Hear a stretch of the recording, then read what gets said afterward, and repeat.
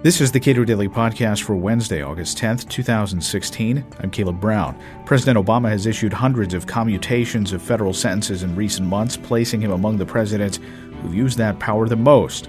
But what about pardons? Adam Bates, a policy analyst at the Cato Institute, says the president has been historically stingy with pardons. The Obama administration likes to take credit for President Obama giving more commutations than his past 9 predecessors combined. But what they leave out of that is that he's actually one of the stingiest pardon presidents in modern history. The DOJ started keeping records of how many pardons were granted by presidents in about 1901. And since 1901, President Obama has granted fewer pardons than any president. So these commutations are great. It's a step in the right direction. But when your sentence is commuted, they're just taking years off the end of your sentence. So you're still a convicted felon. You still have all of the civil penalties and the collateral harm that comes along with being a convict versus a pardon, which is either the crime didn't happen or we don't think that what you did justifies punishment, so your record is wiped clean if you get a pardon. So it's true that President Obama has issued a lot of commutations. He's at a very high pace for commutations, but he's at a historically low pace for pardons, which kind of balances out the analysis a little bit. So how does his process for making these determinations differ from previous presidents? I know you want to play it safe in some ways. You don't want to commute a sentence and then have somebody go back out and reoffend because that reflects on you. Right. So as you said, the president has plenary pardoning power. So consistent with the Constitution, there is no necessary process. The president could simply do it. Under President Obama, under what's called the Clemency Initiative, which came into being in 2014, there is a long, laborious process involving pro bono defense attorneys, involving U.S. attorneys, involving sentencing judges that all get together and process these applications and go through on an individual basis and look at what the person was convicted of, look at how they've behaved since they've been in prison, and then try to make an assessment about whether this person is a good candidate for commutations in order to prevent what you said, releasing the wrong person and having that person go out and reoffend. Weldon Angelos has been sort of a cause celeb for libertarians, somebody who was put in prison was sentenced rather to 55 years in prison for selling small amounts of marijuana. There may or may not have been guns present at the scene. They certainly weren't used or brandished. But Weldon Angelos is at home now with his family, had nothing to do with President Obama. That's correct. And when people look at this list of commutations, they will see that the vast majority of these are for nonviolent drug offenses, but they will also see a lot of firearm charges.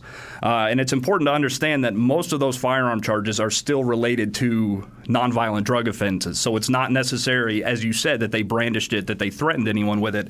Simply having a firearm in your possession, either as a felon or as somebody who's engaging in nonviolent drug activity, still gets you hit with a felony federal firearms charge. It's an enhancement. Right, and in cases like Weldon Angelos, it can be a huge enhancement. It can add decades to your sentence. You said that President Obama is on a historically low pace for pardons, but don't pardons typically come in the waning days of a presidency? I know President Obama has ramped up his commutations process just in the last 2 years, but doesn't the pardoning, the substantive pardons for people, don't those come in sometimes the final hours of a presidency? Absolutely. It's worth mentioning that even compared to other two-term presidents, even in their first term, President Obama still lags behind when it comes to pardons. But you're correct, and there's a lot of reasons to be hopeful that the pace of his pardons and commutations are going to pick up as we head toward the end of his administration.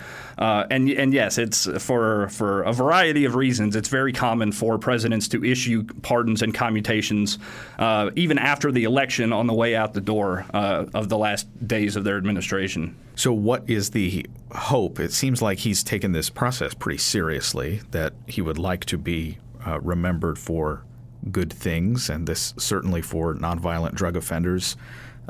Getting these people out of prison, getting them back with their families is a good thing. But I mean, what could he do to pick up? Well, as I said, it is a good thing. I don't want to be too harsh on it. It's a step in the right direction, but there are still more than 10,000 pardon and commutation applications waiting.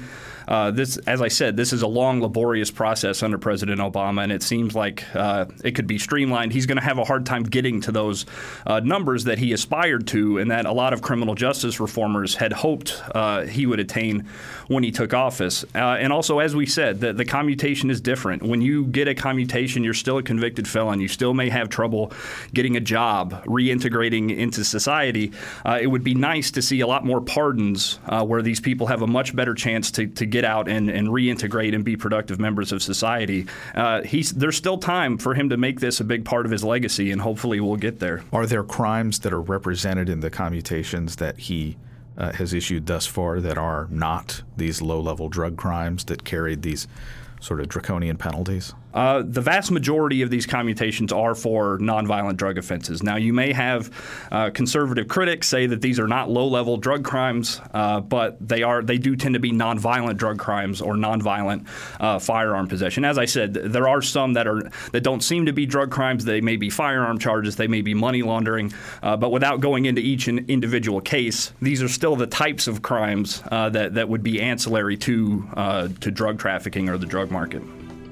Adam Bates is a policy analyst at the Cato Institute. Subscribe to this podcast at iTunes, Google Play, and with Cato's iOS app. And follow us on Twitter at Cato Podcast.